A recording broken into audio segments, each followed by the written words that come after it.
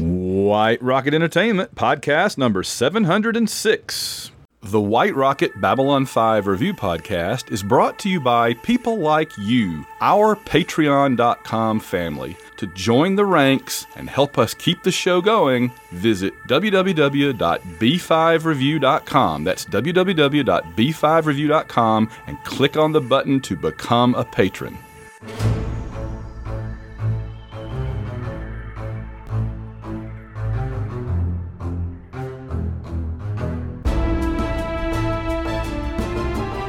It's the White Rocket Babylon 5 Review Podcast. Reviewing the entire Babylon 5 series, plus Crusade and everything else. Now here are your hosts, Van Allen Plexico and Andy Fix. Well, it's been a month of our time, but we are back again. It is the White Rocket Babylon 5 Review Podcast, your favorite, we'd like to think, Babylon 5 podcast. I am your host, Van Allen Plexico, and I am joined as always, by Andy Fix. How are you over there in Ohio land, Andy? Van, I am doing absolutely fantastic. I'm excited to be back at it. I miss chatting with you. We need to find more excuses to chat sci-fi and fantasy. We do. And sports. Well, we do. Yes. Well, we do have, hopefully, Windy City PulpCon coming up in a few weeks, not too long ago. I don't think I'm going to be able to make that. You're not going to be able to make that? Oh, my gosh. I know. I'm so sad. If I'm trying to finagle so I can do one day. Okay. Just run up there, spend the day there, and then fly back home. Right. I'm not fly, but drive back home. Because it's only 4.5 hour drive for me. And I'm a truck driver, so... It's about 5.5 for me, I think. It's the length of the state, basically. I'm down in the south, and they're up in the north, last I checked. Last time I looked for Chicago, it was up there in the north somewhere. So, well, I certainly hope you can at least make a day. That would be awesome. Yeah, I'm definitely going to try it, because I've been going for almost 10 years now. And I've known that you've been going for about 3, or maybe 1. It's so crazy. Except for the one time that I walked up to you and said, "Hey, Van, how you doing?" You looked at me and you were like, "Who are you?" I'm like, "Andy Fix. We did a Micronauts podcast together. We've chatted." "Oh, I don't think I've ever seen your face." "You, sir, are beneath me. Move along. Move along. Do not invade my territory, sir." That is one of my favorite Van Allen Plexical stories. I mean, I know a lot of people, and I encountered tons and tons of people at cons, and we had not really done a whole lot together at that point. Certainly since you and I have gotten together and started doing this show and become good friends, last year was a great time at Windy City. It was fantastic. Fabulous. I enjoyed hanging out with you that entire week, and it was awesome. It was so good, yeah. We even got to play the B5 card game.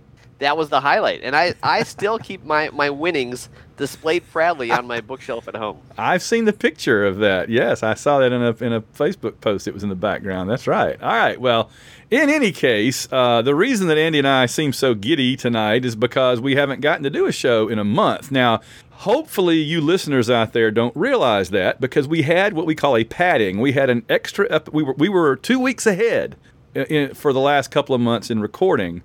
But what ended up happening was we burned up our padding because I was not really available the last couple of weeks. But we got it back together now. Our padding is gone. We're right back on the bleeding edge of recording them and posting them, which is not nearly as much fun as having a padding. But anyway, here we are tonight to talk about Atonement. And before we get into that, I have to point out we don't have ads on this show. You know, Andy, this is one of the few podcasts you will find out there doesn't have ads that pop up and interrupt the proceedings and stuff. That's so annoying. Yep, it is. I listen to a few podcasts and they all have ads, and it does get annoying because it just takes you right out of the moment. It's very annoying. And it's not like a TV show where they build around it and plan for it. They just kind of pop up in the middle of people talking. Right. Yeah. It's annoying. Drives me nuts. We don't have that. Have you heard? We don't have that on this show. It's great. And there's one reason, because of our listeners. Our listeners go to www.b5review.com and click on the big black button, I believe, on that one to become a patron and join up and help support the show and get access to. We don't do a lot of special features, but now and then we do something for them. We try to here and there. Honestly, with our schedules, we're hard pressed to keep the show at a regular, as I just said, right, as a regular. Right. That's kind of your bonus, is that we're actually on time most of the time. and not And always I would like to point out that we value all of our listeners, not Yes. just our patrons. Our patrons are very cool, and we appreciate their patronage. But if you're just a regular listener, hey, thank you very much for listening. That means a lot to us. Absolutely right. Our shows do post in the following order. They go up on Patreon pretty much the day we record them, or the next morning. They then go up on the Babylon5review.podbean.com and on the podcast feed for the Babylon 5, the White Rocket Babylon 5 review podcast. And then finally, about a couple of months later, they go up on the White Rocket podcast. I just kind of put them over there as sort of like reruns that pop up occasionally. So, Gotcha. Let me see what we need to do tonight. We are going to, we are recording this on March 22nd, so the patrons should get this episode March 22nd or 23rd, and then it'll actually go up on the regular podcast feed Monday, which is the 27th. Yeah, so it'll go up on the regular feed on the 27th. All right. So do you have any news in general to report or discuss before we get into the episode this time? I did see one post somebody shared. Actually, this was popped up in my Facebook feed a lot. But one person posted it to the Babylon 5 Facebook page, and it got some attention there. And it was one of those clickbaity articles that said, Babylon 5 star has grim news on reboot, and that one star was Bruce Boxleitner, yeah. And what his big grim news was, somebody asked him, "What is the news on the reboot?" And he goes, "I have no news on that because I'm not involved." And they're like acting like that this meant that it was dead in the water and it was, never going to happen and all that stuff. It's like Bruce Boxleitner has not been a part of the reboot ever. The fact that he has no news on it is not any sort of indication that there's nothing going on. Not that we have any indication that there is anything going on, but as JMS has said repeatedly, no news is basically good news. Though, if they do the new show and they had Bruce Boxleitner come on as a guest star, the role I think he'd be great for? What's that? David Sheridan the Elder. Ah, the dad. Very good. Yeah, Rance Howard's role. That would be interesting. Yeah, he's of that age now. Yeah, he could be the dad of the new John Sheridan. Right. That would be really cool. Or he could be the soul hunter. Oh God, no! I don't want Bruce as the soul hunter. No, I have the perfect role for him. You know who you should be? Mutai. Oh God, here we go. Oh Lord, I can't. I just can't. We're shutting the podcast down right now. I can't go any further. Oh. Oh man. Well, yeah, I did see that his only knowledge was just that he didn't have any knowledge. Nobody said anything to him, and why would they? And so really we're just kind of still in a holding pattern of waiting to hear anything, and I don't know when we're ever going to hear anything. And but JMS keeps saying no news is not bad news, and that's the main thing that we have to go forward with. Yeah, so. absolutely. I don't really have any Babylon 5. I know that it's no longer on HBO. That's been for a month or two now, which is unfortunate. It is on Tubi, but that's the standard edition. That's not the remastered HD version of it. So, yeah, you kind of have to get it on like iTunes or Amazon or whatever, right? Or something like that. Yeah, right. And fortunately I have that. But all right, so it's too bad too, because I was watching it on HBO just to help their numbers a little bit, but now I've had to go back to the iTunes version to watch it. So. We are to 409, season 4, episode 9, Atonement. And before we get into the summary, I'm just going to say, Andy, this is kind of an odd duck of an episode. We're in kind of a strange little runlet, if I can make a word here, right? Because last episode did, I put it this way, I made an argument last episode that the Illusion of Truth is not a bottle episode or whatever. It actually gets you back into the Clark regime and their propaganda and misinformation and waging an information war against Babylon 5. Right. Okay. This episode, though, it really doesn't fit into any of the current major storylines. And I would make the argument this episode really is just kind of tying up loose ends from season 1. Not even 3 or 2, but 1. The one thing that I can say that it ties into the current storyline, well, not even the storyline, it reveals information important to the overall arc. Yeah, that's right. Of the story. I mean, it's a pretty big revelation, the Lennon's heritage and all that stuff. So that's really the only thing that the only way it ties to the arc is through that. It was an interesting episode, but yeah, it doesn't tie in with any of the current storylines that are happening in season 4. You're right. Well, the A plot. There's the B plot with Marcus and Steven, and that does, but that's very small compared to. Right. Yeah, and I guess the only way that we can really say it does connect at all is that because John and Delenn might conceivably be getting married, they needed to kind of tie off the mystery about Delenn. But again, in order to do that, it had to take us all the way back to before season 1. So it was, a lot of it felt like a season 1 episode. It did. It really did. You're right. And it was something that was mentioned, and I believe it was in The Sky Full of Stars when Dr. Franklin asked Delenn, "What did you do during the war?" And she said, "That's a story for another time." Well, now is that time. Yeah. So. Well. And it does. I will point out that it does advance Lanier's arc a little bit. Yeah, that's true. That is true. In some ways that are good, in some ways that you're like, no. Okay. All right. So who shall do the summary for this one? I did the summary for the last one, so I will let you do the summary for this one. You got it. So I always shamelessly rip off the Lurker's Guide, and they say Delenn is recalled to Minbar to resolve a problem concerning her relationship with Sheridan, and must finally face up to her role in the Earth-Minbari War. Sheridan sends Marcus and Franklin to Mars on a secret mission. That's about as detailed of a summary as they ever do. Wow, that's got a lot. Covers a lot. That's pretty cool. I expected it to say something like Delenn has problems and Steven and Franklin go on a trip. Right. That's how it usually is. Yeah. And Ivanova gets drunk. Yeah. So I watched this one 2 weeks ago. So I'm hoping I'm gonna. Is this the one with Ivanova and the Drazi again? Yes. Oh, it's worth it just for that. And she's got the green scarf on. I was like, green, purple. It's all worth it just for the Ivanova parts this episode. Right. That's the C plot, maybe? D plot? That's C? maybe the C scene or two. Yeah, but it is the best part of the episode, honestly, to me. There's stuff that's important, but that's what I enjoyed the most. We'll get to that. All right, your P5 rating, and I always explain this since I've been starting to give them, is that when the show was originally airing the first time, the Lurker's Guide would poll viewers and get a number between 0 and 10, sort of like double what we do.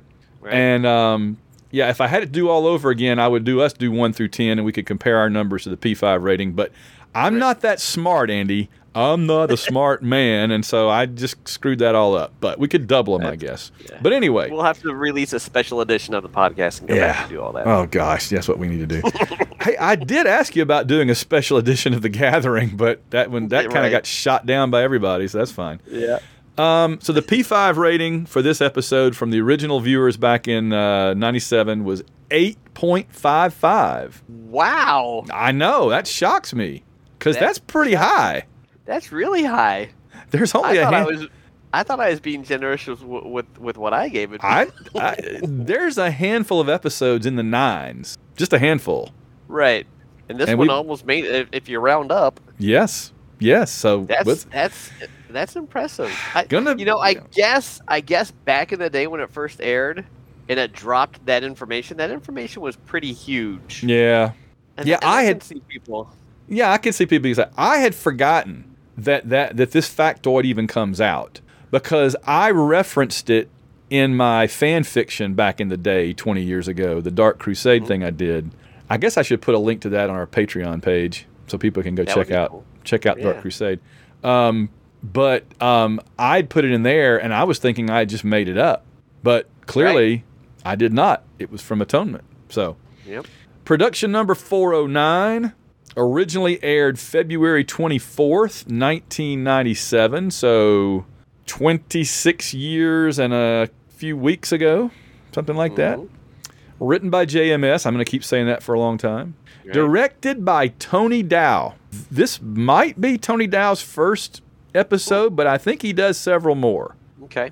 He's not on the Mount Rushmore for most of the series, but if you only did like season 4 and 5, I think he would be. Right. I think he does several. And yes, that's the same Tony Dow from like what, Leave It to Beaver or something? Really? The guy that was the brother? I think he was the brother on Leave It to Beaver. Brother. Yeah. Ward? Wasn't his name Ward? I think that's the dad. That could be.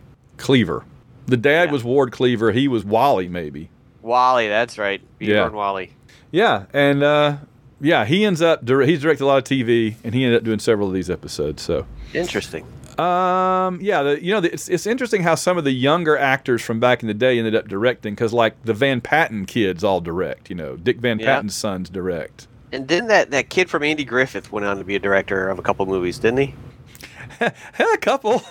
he had a nice run on Happy Days, a little bit part on a small TV show you might have ever heard of, and then he directed a couple of movies. Yeah, I was like, wait a minute, because it's funny when you mention that little kid. My first thinking is Bill Mummy, and then I'm like, wait, that's the wrong little kid on the wrong TV show. Right.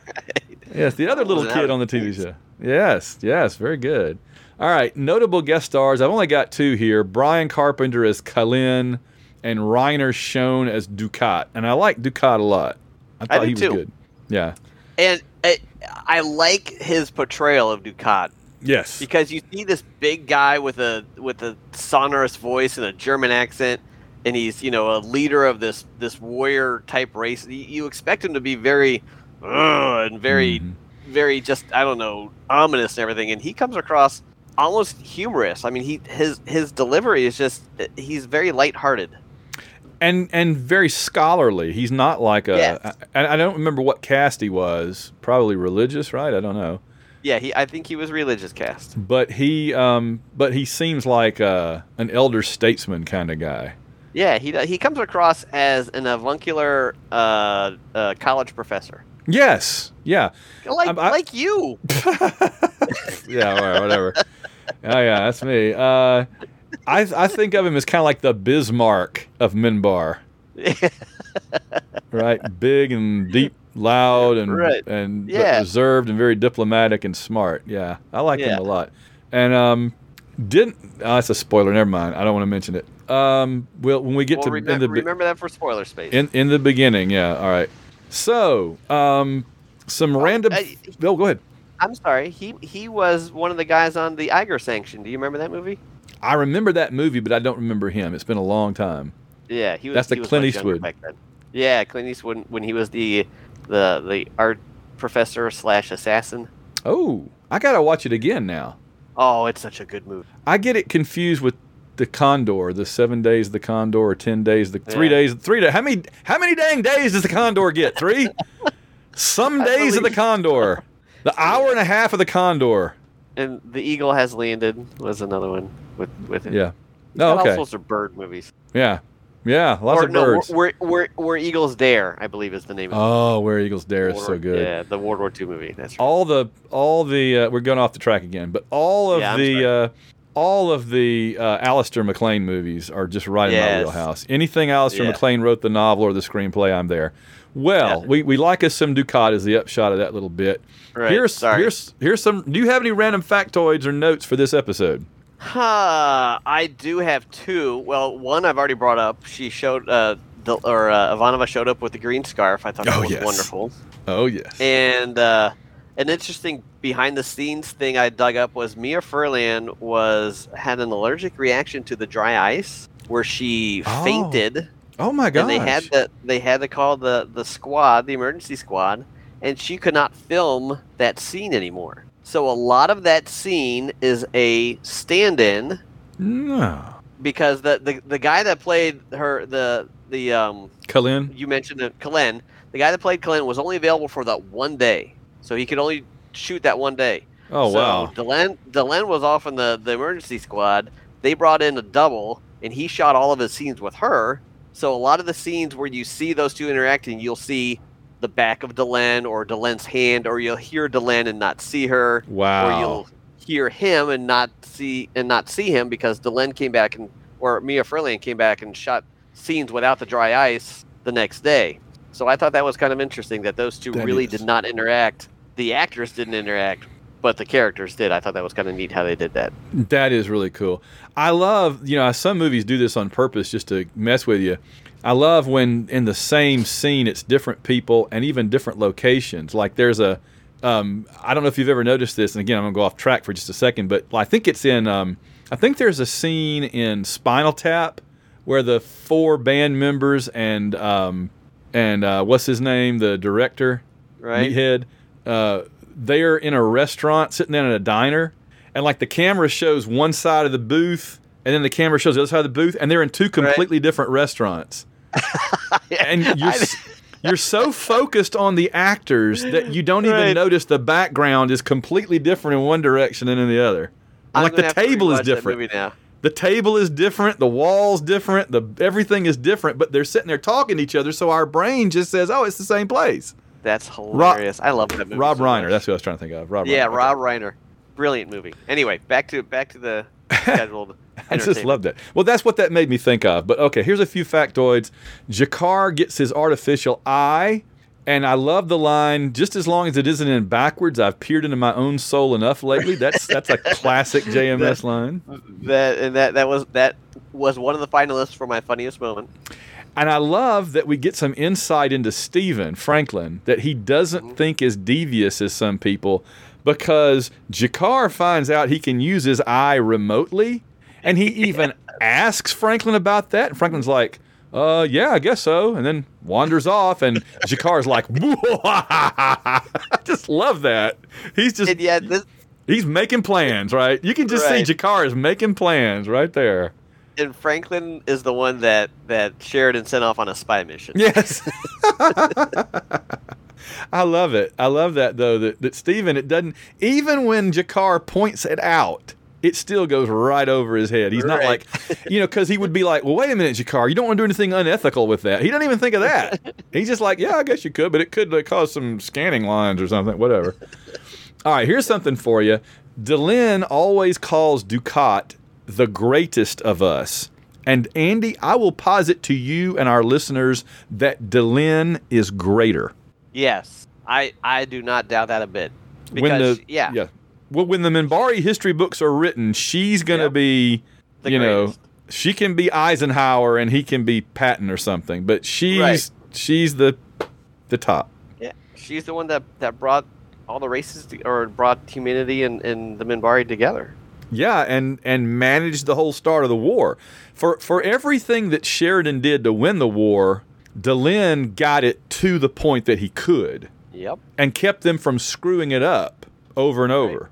Well, yeah, they did nothing less than save the galaxy. I mean, they entered into the new age of civilization in the galaxy with the first ones leaving and all that. So yeah, she's huge. And how many times did everybody else say, "Oh, we need to expose this. We need to put the word out," and she's like, "Nope, Yep.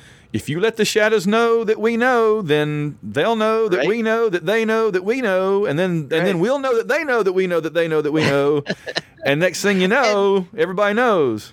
I think that not only in Minbari history books, but in the general history of galactic civilization as a whole, she'll be seen as a huge personality. Oh, there's another spoiler thing. I need to be making notes for this, but I don't have time to go and write notes at the back end of our notes. Hopefully we'll remember some of this. We'll get to that episode eventually anyway. Let's see. A couple of things. After the last Shadow War, Valen was still genetically partially human from your favorite episode, War Without End Part 2, and he had children. And then the children, fearing persecution because they weren't pure Minbari, fled. After Valen died, they came back and had children of their own, spreading human genes into the Minbari population thousand years ago. So now we know for sure, we've had theories, but now we know for sure how the Minbari and human souls were merging and all that kind of stuff. Right. Now we know. Valen's body was never found after his death. So, was he ever confirmed to be dead? Or is he just assumed to be dead? That's a good question. Did he not run off with Catherine Sakai or something? I She's involved somehow by way of the to Dream in the City of Sorrows. Right. That's wow.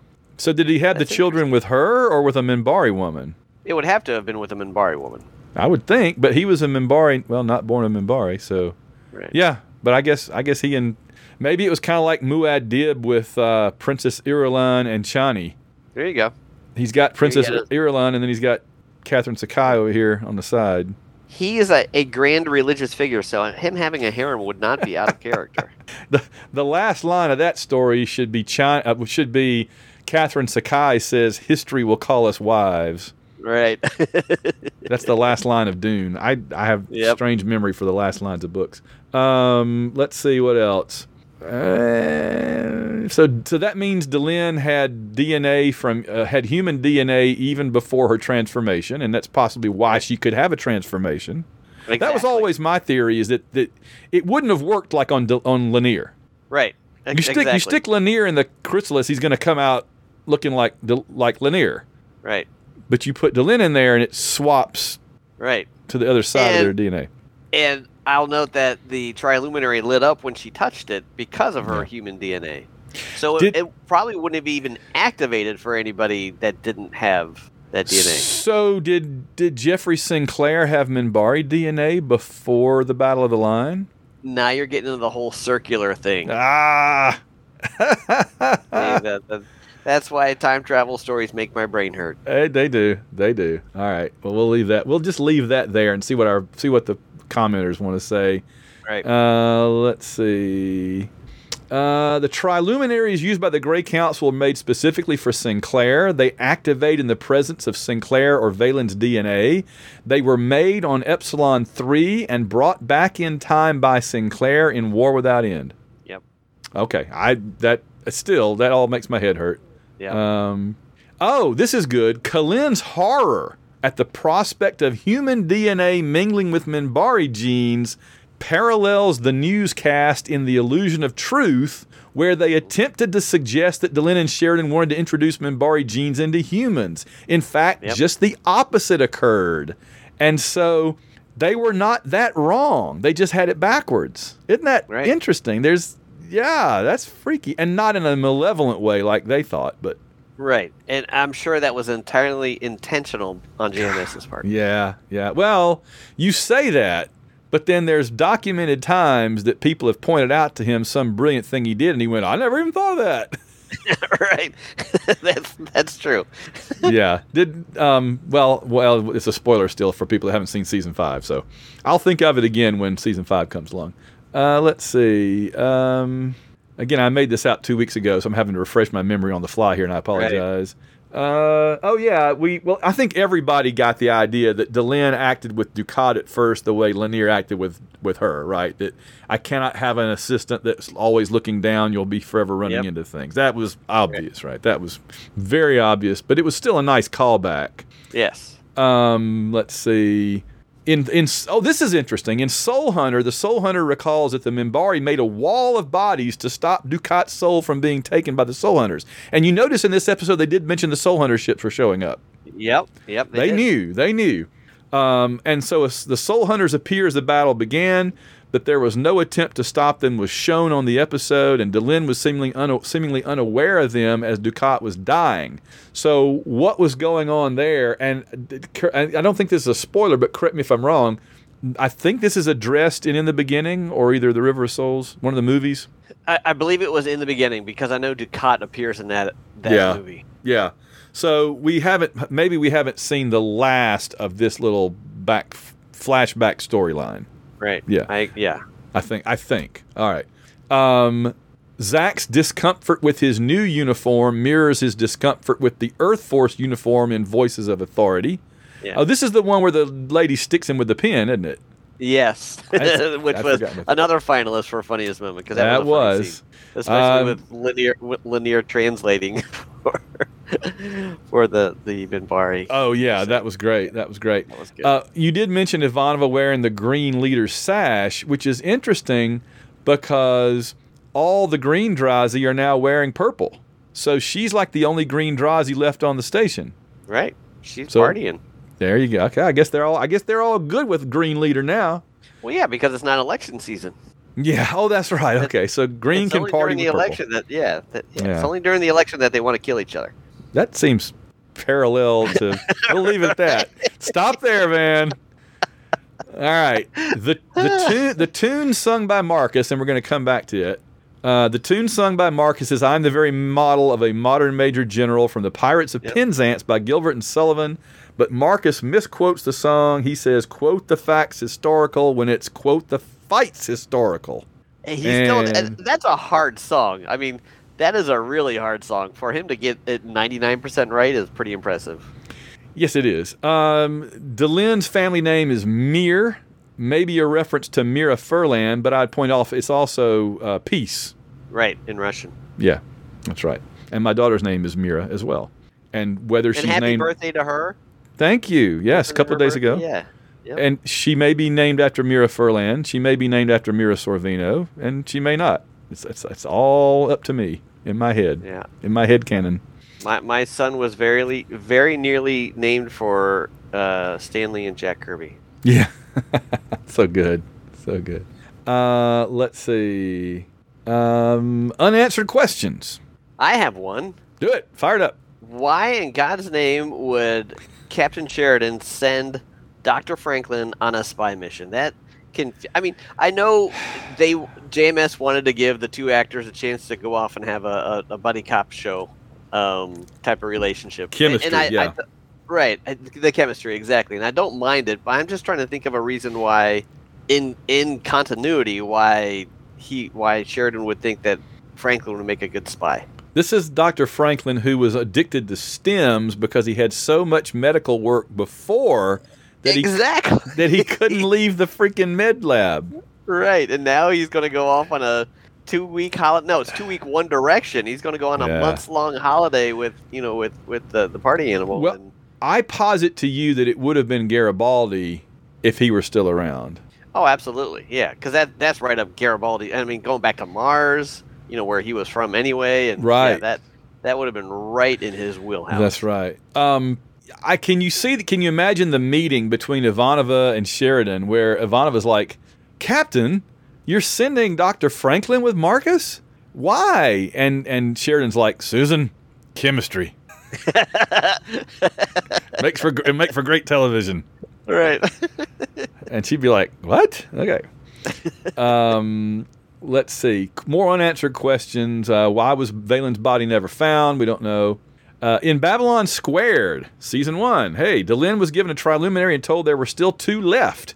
Why was Sinclair given 3 when only 1 was required to operate the chrysalis machine? We don't know. Anything chrysalis... Let's just put it this way. Anything triluminary involved, the answer is who knows. Right, and the only thing I can think of is because it's a triluminary, so there's got to be 3. Yes, and I always thought that probably is also a nod to triplanetary, because JMS has said that the Lensman stories were a big influence on this. Yeah.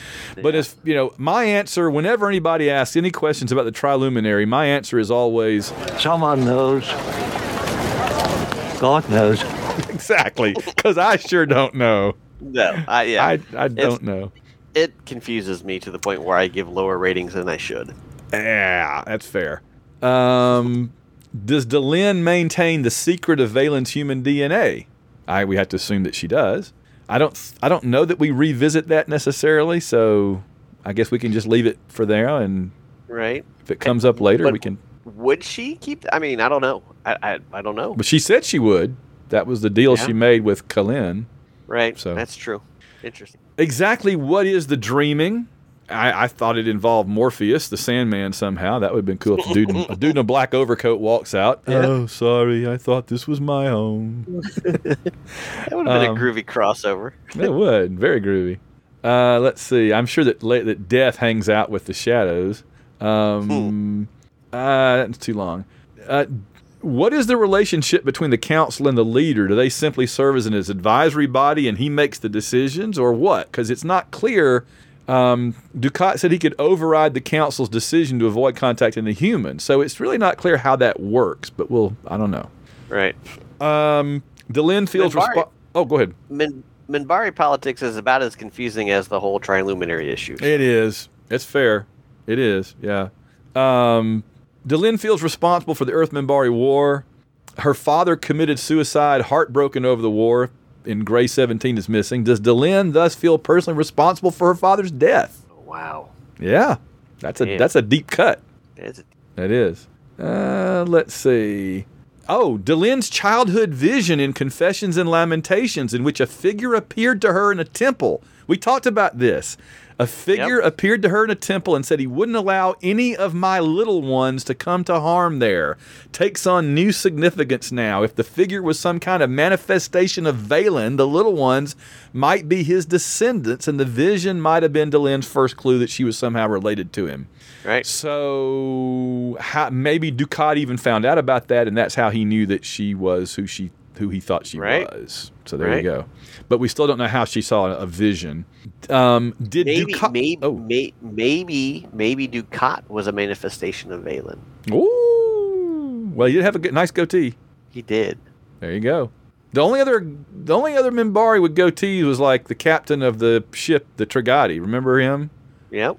So he could have been one of the children of Valen and not even known it. What irony that this guy that's going to give his life because he hates humans so much could be part human. Right. Wow. That's cool. Wow. That's pretty cool. Yeah. Deep cut there. Let's see. Do Valen's descendants have distinguishing features? The presence of human DNA? Well, there you go. Drawl's another one. The original Drawl had a beard or whatever. And Kalain was the captain of the Trigati that I was trying to think of. Yes. Okay, and then finally, we don't know what the deal is with Jakar wearing rags around his eye in War Without End flash forward, but now he's got an artificial eye. So, and again, I'm not going to give any spoilers out, but that's something that you just have to figure over time something must happen, right? Right. Because that's years in the future. Right. My question is, I have an unanswered question regarding that. Does his eye connect via Bluetooth? And if so, can that be hacked? Oh, the eye? The eye, yeah. And then it becomes the eye that does not see. Right. Ooh. Maybe it had something. It did. Yeah, we talked about it maybe being Jakar, though, back in the prophecy. We did. This was funny. JMS speaks. JMS says, when Mira Furlan got into the original Year One makeup again, JMS says, I walked out on the set, saw her in that makeup, and the first words that came out of my mouth were, it's you. I haven't seen you in almost 3 years. How have you been? He said, I don't think Mira quite knew what to make of me. She didn't know if he was serious or what. I read an interview with Mira, and she said she had a blast playing Year One Delenn again. She thought that was really cool. Yeah.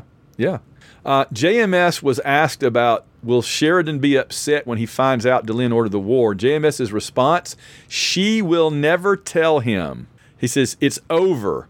What would be the point for her to bring it up except to ruin what they have now? The reality is in war, one does what one does.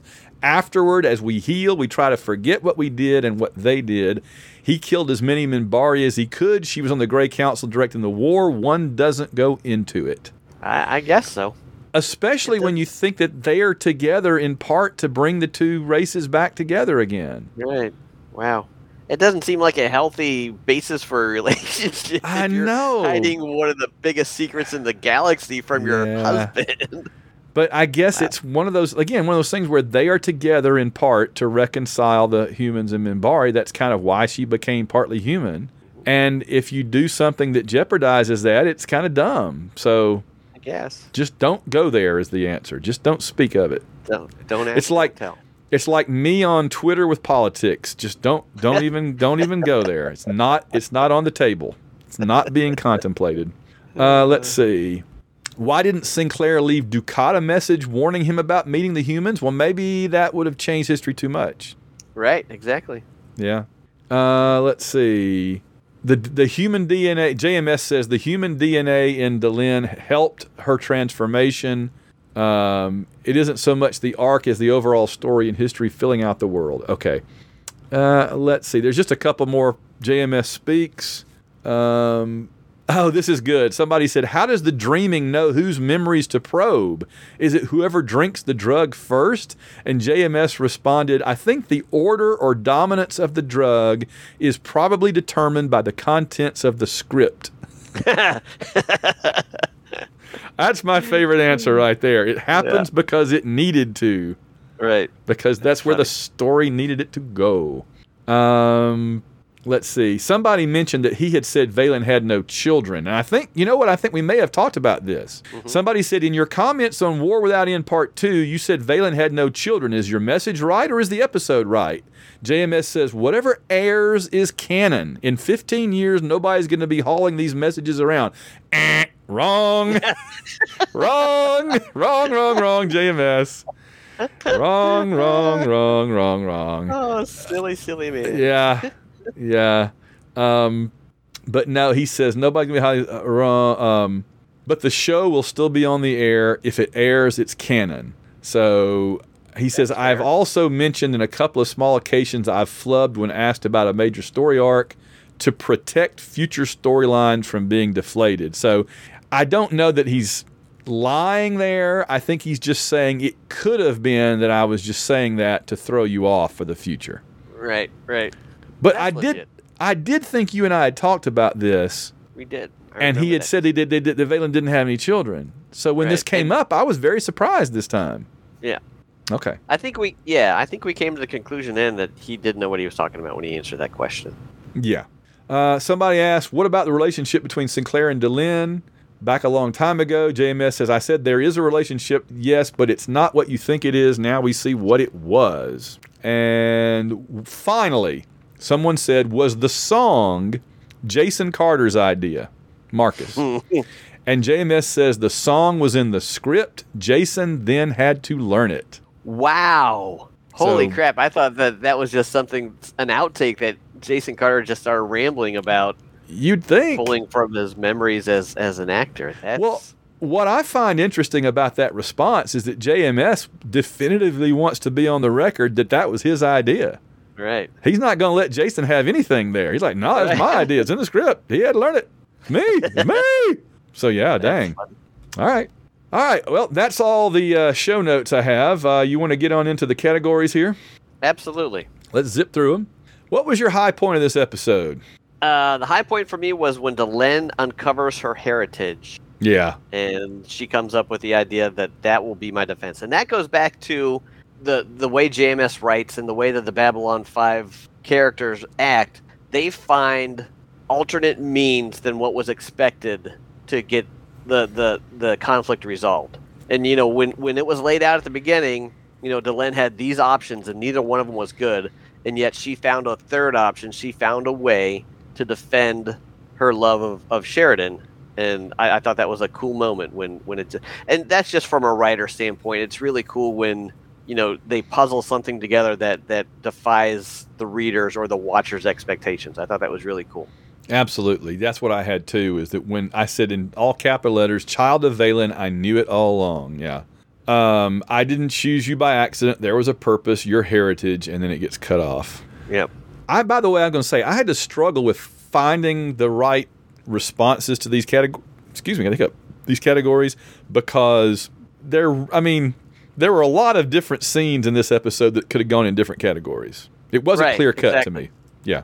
And it was all, the A plot dominated the entire episode, and there wasn't much plot to it. It was just one long character moment. So it could, the same thing. I had that for a lot of different categories. Absolutely right.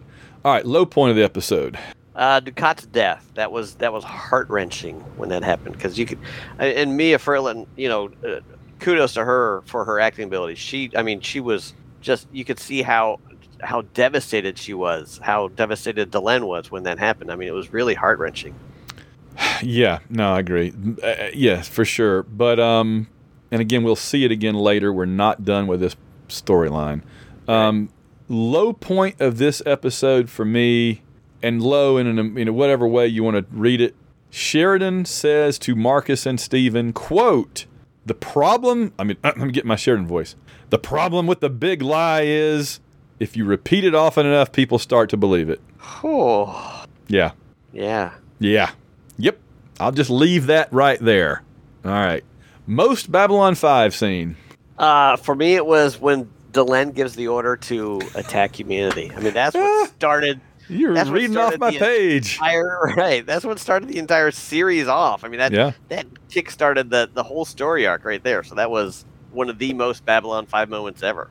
We're 2 for 2. Well, of the last two, we had different number 1. Yeah. No. Right. We had the same number 1, different number 2, same number 3. Different low point, yeah. 2 of the 3, yeah. Humans attack Minbari, and Delenn orders war against Earth, for sure. That was, yeah, because like you say, that's pretty much setting up the whole thing. Certainly season 1. Right. Everything about Sinclair comes from right there. Yep. So, yeah. Yep. All right. Yeah, so we don't have a whole lot of discussion so far about this. Favorite character moment? The whole dreaming scene. I mean, great character moments with Delenn, great character moments with Dukat. It was just the whole sequence was really cool. Even the little moments, like you mentioned when Dukat mentioned to her, the callback to what she said to Lanier, like, I can't have an assistant that keeps looking down or she'll run into things. I thought that was really cool. But just seeing young Delenn and her interactions and how she evolved so quickly, I thought was really cool. Yeah, for sure. Well, for me, favorite character moment, this is where I went ahead and pulled the metaphorical trigger on Susan in the green scarf. All right. Ivanova Fair enough. Green leader. This was my favorite part of the entire episode, and it totally caught me by surprise. It's one of those things that Babylon 5 does where, there are episodes that are known for A, and often the A plot, as we say. Right. But there's like a B or a C thing that pops up that you don't even remember is in that episode. And when it does, you're like, oh, bonus, right? Like, I didn't even think that was coming. When she came strolling along with the green scarf on, I was like, she's got the green scarf. Oh, my gosh. I'd forgotten that it even existed, much less that it was in this episode. And I was over the moon. I was so excited. Yeah. And I thought it was hilarious. She was partying with them, I mean, straight-laced Susan Ivanova. Never lets her hair down. Here she is, just partying it up with the Drazi. That's so great. Yeah. She says she's on her way to a religious festival with them, and then says it's supposed to be a hell of a party. So that's and apparently it was. Yeah. And by the way, the noise there was the sound of the green and purple Drazi fighting, because I just crashed my chair into the microphone and the table and almost knocked everything over. I would have been worried it was a purple ambush. I know, like you said, that it's not the right time of year or whatever. I would have forgotten that probably if it was me. And I'd be like, wait a minute, I'm green leader and the purple Drazi want me to come to a party? I might bring security with me. But you're not Susan Ivanova. Susan Ivanova goes into that with eyes wide open and ready to either party or kick ass or both. And I think she did a little bit of both. I'm sure if not a lot of both. That's exactly right. And then, later she gets off the elevator and she's trashed. The Drazi are trashed. Everything is trashed. And there's an unconscious Drazi in the elevator. And Susan looks at Sheridan and says, don't even ask. Right. And he's just like, okay, you got it, ma'am. Just carry on. That was so good. Because we've established that Ivanova is really the heart and soul of this whole series. And she doesn't get as much to do right now, and so it's so good when she gets some fun stuff to do. It really is. All right, funniest, and that probably was the funniest moment, but there were other funny moments in this episode. So was this your funniest moment? Yeah, this was definitely my funniest moment, because just the look on Sheridan's face when he was like, "What the?" and she's like, "Don't even ask." That was a good moment. That was funny. It was so good. It was. All right, my funniest moment, I have two. One is, and you mentioned this earlier, the Minbari Taylor jabbing Zach with the needle. And Lanier says, next time, use a bigger needle. And Zach, in Minbari, and Zach says, and don't you forget it. Right. I'm sure the Taylor was like, okay. Yeah, she was actually laughing. I mean, she kind of did this with her hand, and Yes, that's right. Very, very good. And then Steven has a great line later where he says, this is the kind of conversation that can only end in a gunshot. Yeah. That's so good. That is so good. All right. Well, I think we know. I don't think there's any contest here. But who won this episode? Oh, definitely Delenn. Delenn and Sheridan both won this one. Sheridan didn't even know that he won, but Delenn he didn't know. Yes, won. He didn't even know that he won. Right, and he didn't even know he was in the competition. and Valen Willing, he'll never know Right. That's kind of what we've established tonight, is he'll never know that he just won something. I mean, he had a vague idea because she says, I have to go away on this mysterious mission, and I'm being very nervous about it, which is unusual for me, and I may not be back for a while, if ever. So have a good life. I'll see you or not. And he's like, yeah, hun. Okay, sure. Whatever. Tell the home world hello for me, And then she comes back and she's like, we're all good. And he's like, okay, awesome. Didn't know didn't know it was in question, but great. Oh, man. Yeah. So, yeah, Delenn won the episode. Although you could argue that Susan won it too. She did. She won something. I'm not quite sure what she won, but she may have won the Muay when we weren't even looking, Andy. I don't even know. That may be what was going on. It looked like a rehearsal. It looked like a dress rehearsal for the Muay Thai, to be honest with you. Yes. All right. Who lost this episode? I have two losers for this episode. Number one is Lanier. Okay. Just fair because enough. The look on his face when Delenn came back and saw John and they, hugged and were all happy and stuff like that. You could see, Bill Mumy knew what was going on. I mean, he's obviously, involved with the character arc and all that stuff, because the look on his face, he was just pissed off, I want to say. And he's like, well, I'll go unpack our luggage then. And just kind of, but you could see the little sneer on his face. So I thought that he definitely was a loser. I mean, even though, he helped Delenn get, stay with John. So that upset him. And then the other loser was Franklin, because he has to ride along with Marcus while he's singing his songs. That's pretty good, yeah. Yeah, the Lanier thing, again, takes us into spoiler space a little bit, but sometimes I think that's really, in some ways, in terms of Bill Mumy, I think that's a little bit of be careful what you ask for as an actor. So, all right. Those that know, and otherwise you'll find out sooner or later. And I don't think that it's spoiler at this point, because Lanier has already professed his love for Delenn. Yeah. So we know that he is kind of the jealous. Well, what I didn't say is the spoiler, though. Beyond that, what comes from that, which we'll get to that later. That's true. Yeah. All right. My loser this episode was Kalin. Yeah. Because he kind of had to give in and give up, and he extracted a little bit out of Delenn, but not as much as he probably would have liked. Right. He basically wanted to banish her or whatever, and instead he has to kind of go along with it. He wanted to keep the race pure. Yeah, he has a rally to go to with a white hood later in the Minbar. Yeah. Burn a crystal or something. All right. What is your rating for this episode? I gave this one 3 stars. 3? I thought it was good. I didn't think it was great. I thought there wasn't much of a plot to it. Right. It was, dominated by the flashback of the dreaming. I thought the information that was revealed was relevant and important. And I thought it was well acted and well written. It just wasn't. I don't think a 3 stars is a bad rating. I'm surprised that this got almost 9 stars from the lurkers. I know. Poll, because it was good. It just wasn't like knock my socks off. Holy crap! No, I agree. Yeah, if you double yours to make it like the P5 rating, it's a 6, right? Right. Yeah, 6. Yeah. Not an 8.5 or whatever it was. Yeah. No, definitely. That's not. crazy. What was your rating? I rated it 3.5. I gave it 3 basically the way that you did, but I went ahead and gave it an extra 0.5 for A, the important stuff that was revealed, and B, the Ivanova thing, which is just like one of my favorite things that we've seen in a long time. So those gave it a 0.5. Yeah, I waffled between 3 and 3.5, and I erred on the conservative side. Well, even then, that becomes a 7 and not an 8.5. Right. I was really curious to see what your number was going to end up being, because I obviously, when I said it was like an 8.5 on the P5 rating, I'm thinking, well, he's got to be lower than that, but I didn't know how much lower. But you're substantially lower, and I'm just a little bit above you.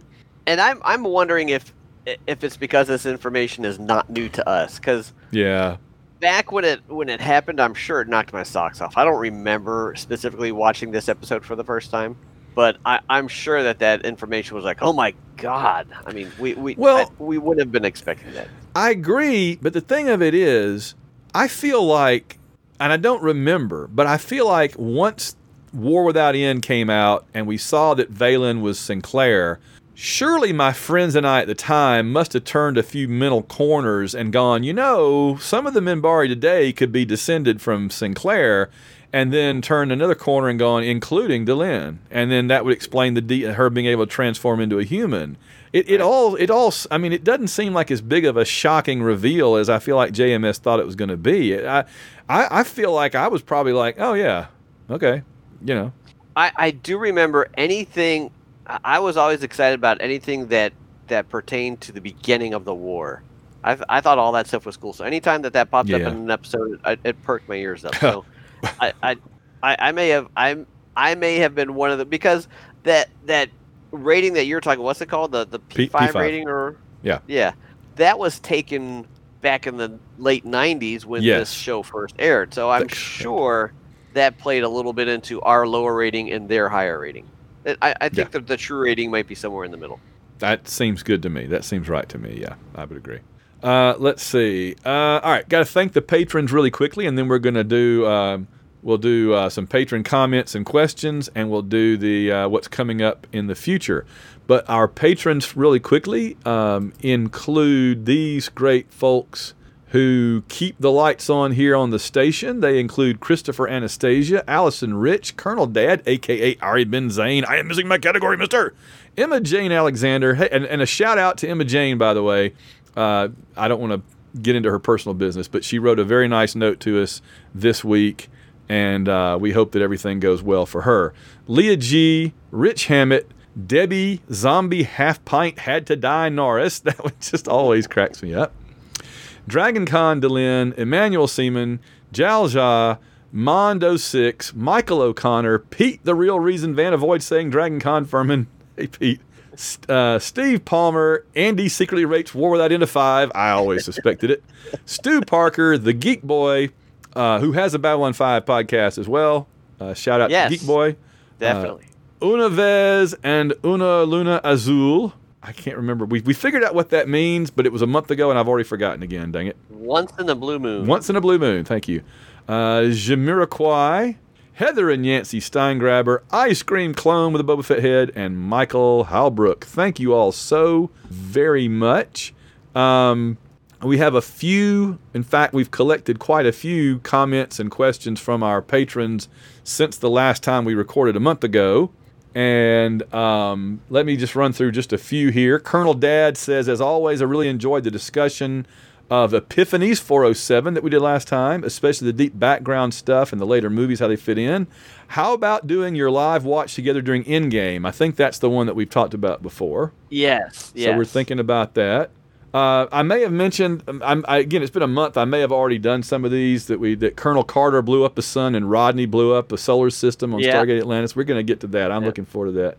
All right, let's see. Mondo 6 says, with the first ones now gone, I've been thinking of what they're made of. I have the impression they're energy-based beings as opposed to the younger races being matter. This would explain why they're immortal so long as they don't run out of energy. And this seems supported by Lorian's statements about how some were injured and died, some got ill and died, and their numbers were kept in check by a low birth rate. He goes into some physics here, and that's awesome. If you want to be a patron, you can read his comments on the episode. I'm not going to go any further. But he does say it was exhausting for him to manifest himself physically as well as telepathically to manipulate how everyone perceived him. Thoughts? ? Well, I think that's awesome, and I totally buy into it. Agreed. Sounds good to me, man. I like it. I'm on board. Yeah. Let's see. Pete Furman says just a couple of things. The reason they gave Bester a lover is instead of just saying it was his wife, he already had a wife. And to show that the Psi Corps was so insular that they had forced arranged marriages between compatible telepaths in an attempt to breed higher level ones. I remember that now. Yeah, they made him marry somebody for breeding purposes, but she was actually the person he cared about. That's interesting. Yeah, that totally comes back to me now, but I'd totally forgotten it. Yes, they were like the Scientologists of the future. That's a great call, Pete. Secondly, I was Bene Gesserit. Yeah, with Bene Gesserit, that's right. Secondly, I was not as moved by Garibaldi's scene with Zach since it was not the first or even the second time he has played the People told me you were a screw-up and not to hire you card. He did it 2 other times. First when Zach had joined Night Watch, and second when Night Watch removed him as head of security. And I don't think it's even the last time, because if I remember correctly, he does it again a few episodes from here when Sheridan sends Zach to do something, which I won't get into spoilery. Right. I don't think it was the intention from the writing, as I agree with you, JMS was talking about Jeff Conaway, but more likely the lack of range Jerry Doyle has as an actor. But to me, it always comes off like Michael is letting Zach know he owes him. I agree with that. Yeah, definitely. And that's a total Garibaldi thing. I mean, that he parlays in that street level economy. And Pete says, let's face it, Jerry Doyle didn't get hired for his acting experience. He got hired because he looked like Bruce Willis. Oh. People slag on Jerry Doyle for. I think he did a fantastic. I thought he did. There are some, and we've talked about this before. There are some scenes when Jerry Doyle freaking knocks it out of the park, like any more experienced actor would. I mean, I sorry, Pete, I don't agree with you. I think Jerry Doyle did a great job.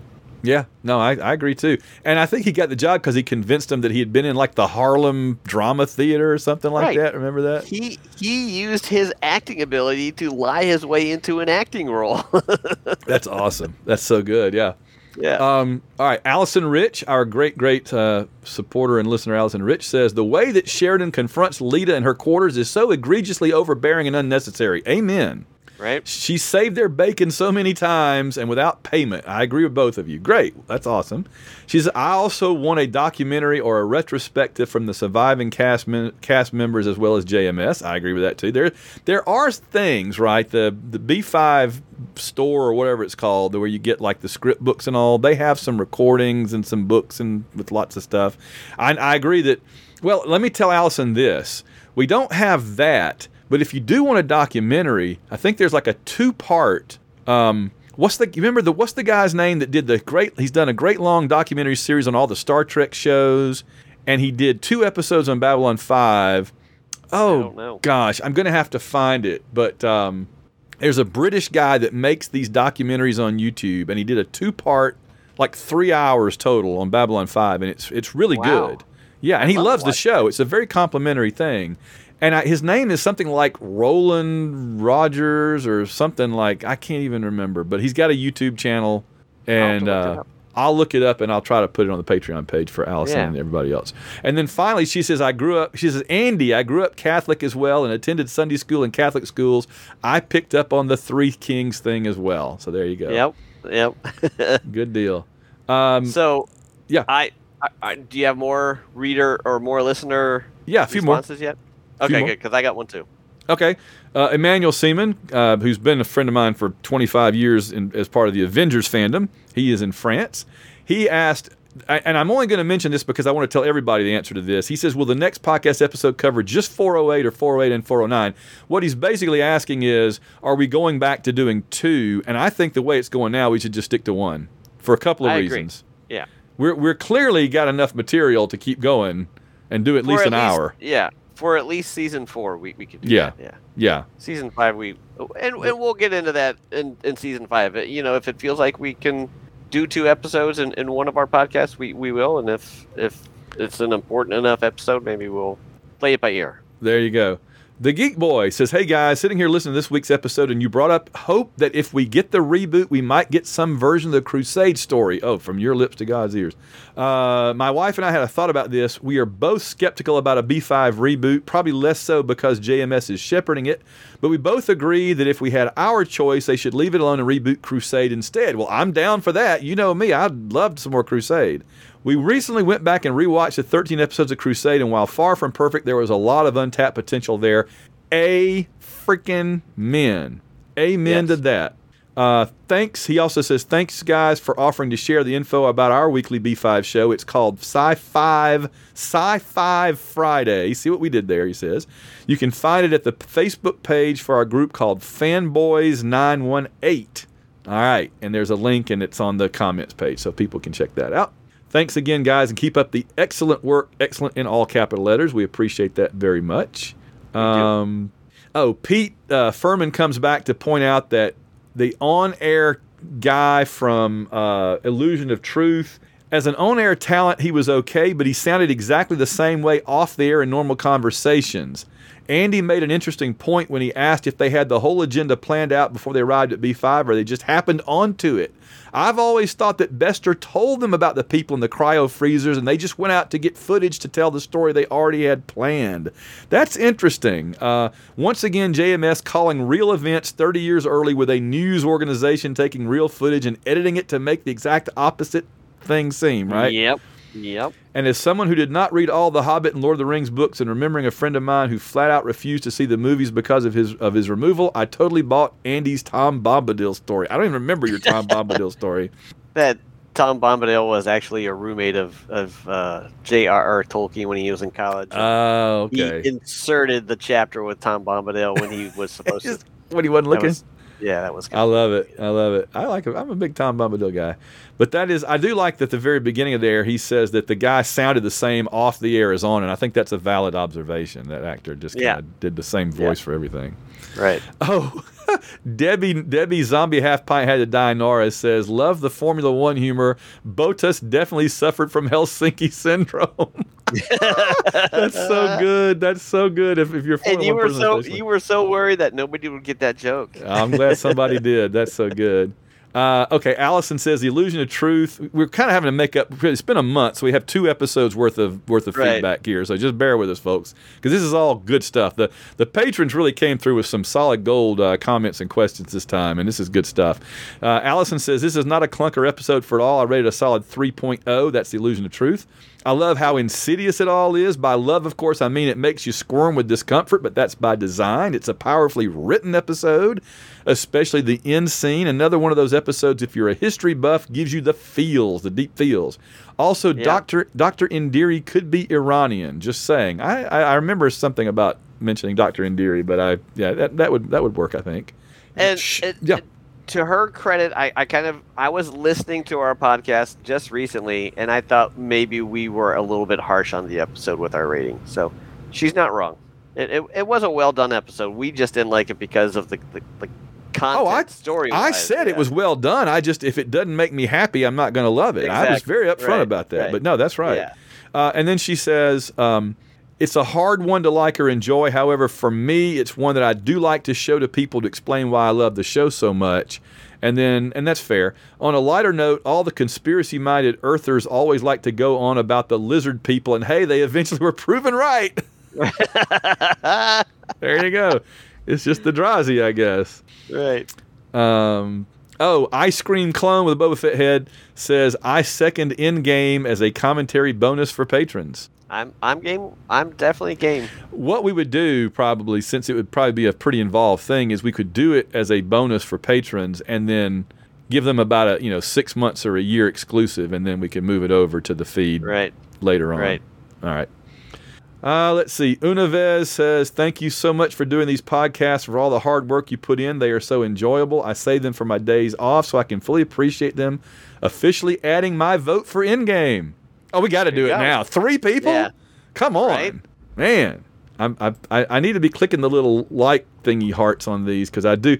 If you didn't get a little heart love likey thing on your comment, it's because I just overlooked it, didn't mean to, because I love all these. And Unavez, finally, the last one, says, am not familiar with Bottas, but that example was still hilarious. Hey, so you didn't have to get it. You didn't have to get it to get it. That's good. Nice to meet a fellow Formula One fan. Don't get to watch it nearly as much as I would like. Well, that would explain it then, because Bottas has been around for like the last 5 or 6 years. He was Lewis Hamilton's partner for a couple of years there. Totally the second banana. He's like the 5th banana. Now he's leading his own team, but it's a crappy little bottom team. So that was the whole Helsinki thing. Right. All right, there you go, man. There is our great bunch of comments. Go ahead. I had one comment interacted with Tim Harlan. Is that one of our patrons? Does that name sound familiar? I'm not. No, but unless he uses a different name. Yeah, he is a loyal listener, and he just wrote a note to thank us. We had some good interaction about the comic series. Oh, yeah. And he said that he is a truck driver. Oh, man, I just missed the message now. I had it pulled up in front of me. He said that he's a truck driver, and he enjoys listening. Here we go. He said, "I drive for work, and you and Van make time go by." So, Oh, cool. It's cool. It's cool that people enjoy listening to us at their, during their work days and stuff like. That's when I, I have to admit, that's what I listened to our last podcast was while I was driving my truck. So, yeah. There you go. Nice. I listen to them occasionally. I have to go back and edit them, so I've usually heard I've been part of the conversation, and then I hear them again when I'm editing them. Some of it. Right. So I really don't always want to hear them a third time, but sometimes if we had a pretty good show, I'm like, yeah, I'll listen to it and see if it was as good as I thought it was. And I'm usually like, yes, it was as good as I thought it was. Or, no, it really wasn't as good as I hoped it was. Andy just killed me there, man. Andy was so much better. Oh, my gosh. What am I doing? Stop. But yeah, it's funny, too, because we get a lot of, John and I get a lot of comments like that on the Auburn show. And so, if you happen to be an Auburn sports fan, hey, AU Wishbone. But I know that's what do you call the circles that Venn diagram. That's a Venn diagram that barely intersects at all. Right. They're barely in the intersection. You say that, but you have as your co-host a former professional football player, so there are football fans that also love Babylon 5. You and I are the rare big sports fans that also love sci-fi and comics and fantasy stuff and all that. We There's are definitely a rarity, but they do exist. So we might have a couple fans out there. So, and you wouldn't have thought that we had F1 fans that listen to our show yet. That's true. We have proven wrong. That's true. I even do a very occasional F1 and IndyCar show called Open Wheel with Alan J. Porter. He's my co-host for the James Bond stuff. I kind of have a different co-host for all these different networks, and then we cross over a lot. And like, for example, let me throw this out real quick for our listeners. If you're a Ready Player One fan, this is recording in March of 2023, and it's the 5th anniversary of the movie. Now, I know some people love the book, some people love the movie, some people love both, and some people like one and hate the other. That's fine. It takes all kinds. I don't mind. I love both the book and the movie, okay? And so I'm celebrating all things Ready Player One this month, the 5th anniversary, because it meant so much to me. I loved the book originally, and then my daughter read it. We went and saw the movie together 5 or 6 times in the theater together. It was a real bonding, thing for us. And we've watched it on video 100 times. So if you like Ready Player One, I'm hoping to get Andy on to do a show about it, because I really don't know what you think about it, but we can talk about it. But I just had David Wright and the Surely You Can't Be Serious podcast guys on the White Rocket show to talk about it. They have these two guys that have a great podcast talking about 80s stuff. They do music, movies, TV, whatever. And they came on and we talked about all the 80s references and all the story and the characters and everything in Ready Player One. It was a great conversation. We did the book. It's already out now. We are going to record an episode about the movie on Friday. So you can see it on YouTube under White Rocket TV, or you can listen to the podcast at White Rocket Entertainment, okay? And the book episode is out. The movie episode is out. I'm going to be doing hopefully a show with Mira. I'll be doing hopefully a show with Andy if I can, maybe a show with John. And we're just going to have a whole lot of Ready Player One stuff going on. So, and if you haven't ever read the book, it's awesome, awesome, awesome. So, especially the audiobook. Right. Oh, the audiobook with Will Wheaton is spectacular. It's so good. I will say that Van saying that he loves Ready Player One is one of the greatest understatements ever uttered by mankind. I mean, just being on his Facebook page, being a Facebook fan or friend of his, I see Ready Player One regularly pop up, and I don't blame him a bit. It's a fun book and a great movie. So it's not my favorite thing. Babylon 5 is probably still my number 1 favorite thing in the universe, but it is my number 3 favorite movie and possibly my number 2 favorite book. Yeah. So it's right up there in the same wheelhouse as Babylon 5 for me. Yep. All right. Our next episode, we're going to do a little bit of spoiler space. We don't have a whole lot. Our next installment will cover 410 Racing Mars. So I wonder where Steven and Marcus are going to end up next episode. Right. Racing Mars. Now we're going to go through the jump gate. When we come out the other side, you'll be in spoiler space, so you go ahead and tune out now if you don't want to hear it. But here we go. Jump gate activated. Not for while you can, monkey boy. Hey, I think we just passed Dr. Emilio Lizardo going the other way in the jump gate. That's pretty cool. Didn't expect that. That's cool. All right. There were several things I wanted to mention here, and I can't remember any of them. So one had to do with Ducat. Yeah, we'll see him in the beginning. Yep. And I guess the same actor comes up again. I always, the thing about in the beginning is I kept wondering how much of that movie was new and how much of it was using footage from these other episodes. I want to say it was all new. Yeah. It's been a while since I've seen it though, so I don't really remember. Well, we're going to get to it in the chronological order it came out, so it'll be the end of season 4. I've got the DVD, and I want, because I now that all this stuff is coming up in the series, I want to watch that and see how it all ties in. I know. You got to be patient. Yeah.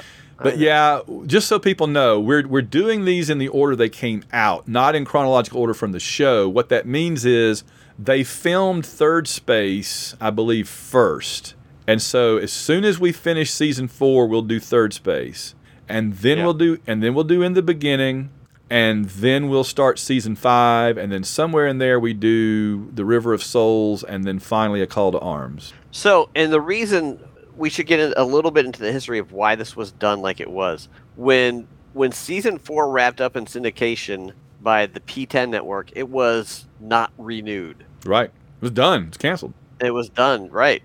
It was picked up by TBS. Part of the deal was they wanted to expand their offerings of Babylon 5. So not only did they acquire the rights to the first 4 seasons, but they also agreed to a fifth season and these movies, because they wanted to really showcase Babylon 5 on TBS. So they did a series of movies. TNT, but same thing, yeah. TNT, right. You're right.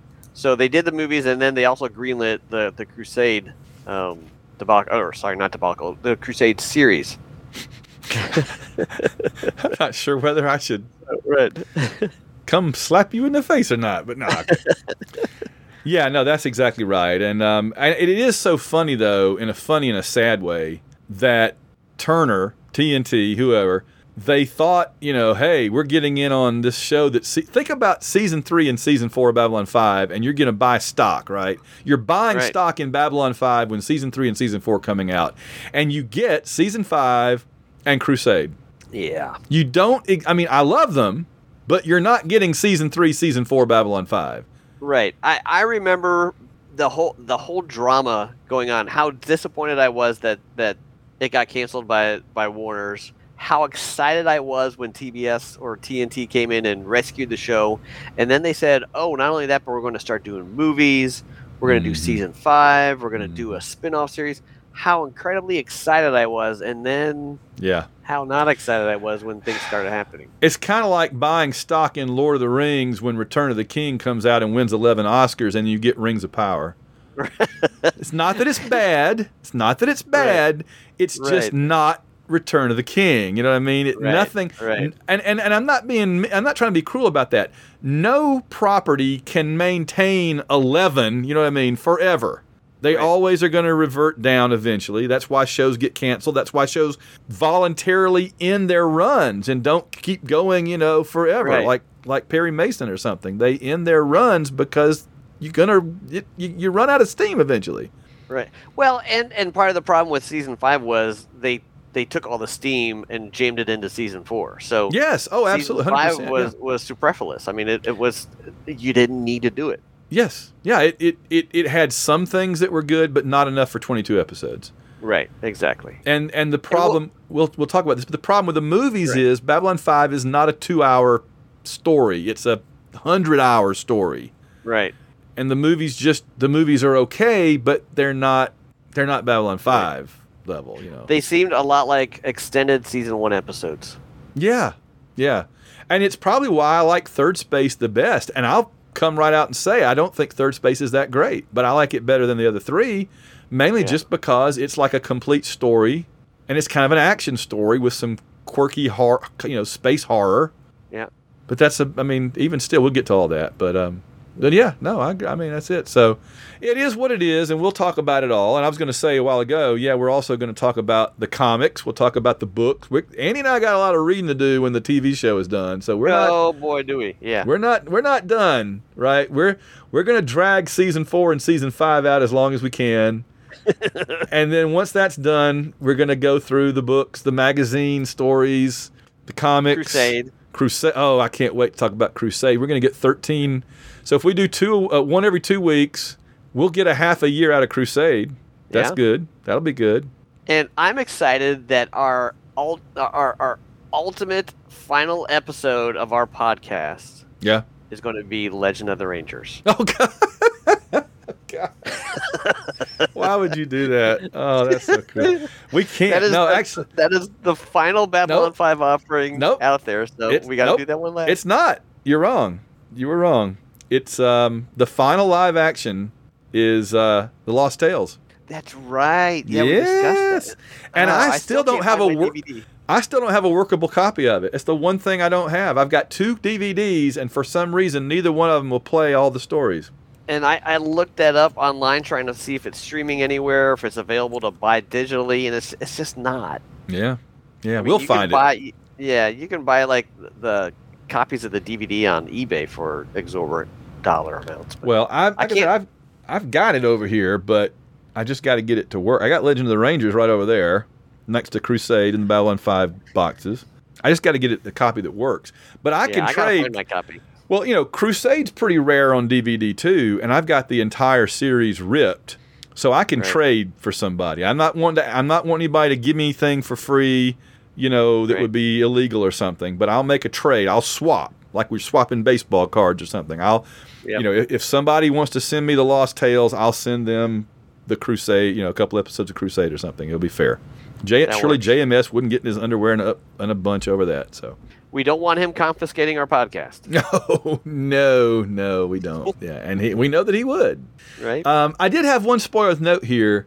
We're starting to see a tougher Delenn, right? And that'll continue a little while longer. I think it culminates in the episode with the Drakh. Remember, there's an episode where Delenn encounters a Drakh ship, and she says something to John like, he's worried about her at the end or something, and she says something like, I love you and I'm, whatever, but she says, never forget who I am or what I can do. Right?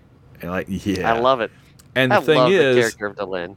after that, she kind of goes back to being Mrs. Sheridan again for a while, Mhm. So that's unfortunate. But she's always still there. Yeah. That Delenn is always. I mean, that is her core. Yeah. She is always going to be there. That's I love true. that character so much. I love it. All right. Any final thoughts? We're going to wrap up. No, sir. I think we've covered everything. Our exhaustive discussion has exhausted me. So That's fair enough. All right. Well, I think we have done atonement for not Yeah. being here in a month. But again, the listeners don't even know that because we They had a don't know padding. that, right? We had the a only padding. reason why they know it, yeah, the only reason they know that is because you keep bringing it up. Oh boy, that was wrong. That's right. All right. Well, we're gonna get on out of here, and we will see you guys in 2 weeks for one way or the other for Racing Mars. Should be fun. Another Yes. another Formula One reference coming in, maybe. All right. We'll see you later, Andy. Thanks so much. All right, take care, Van.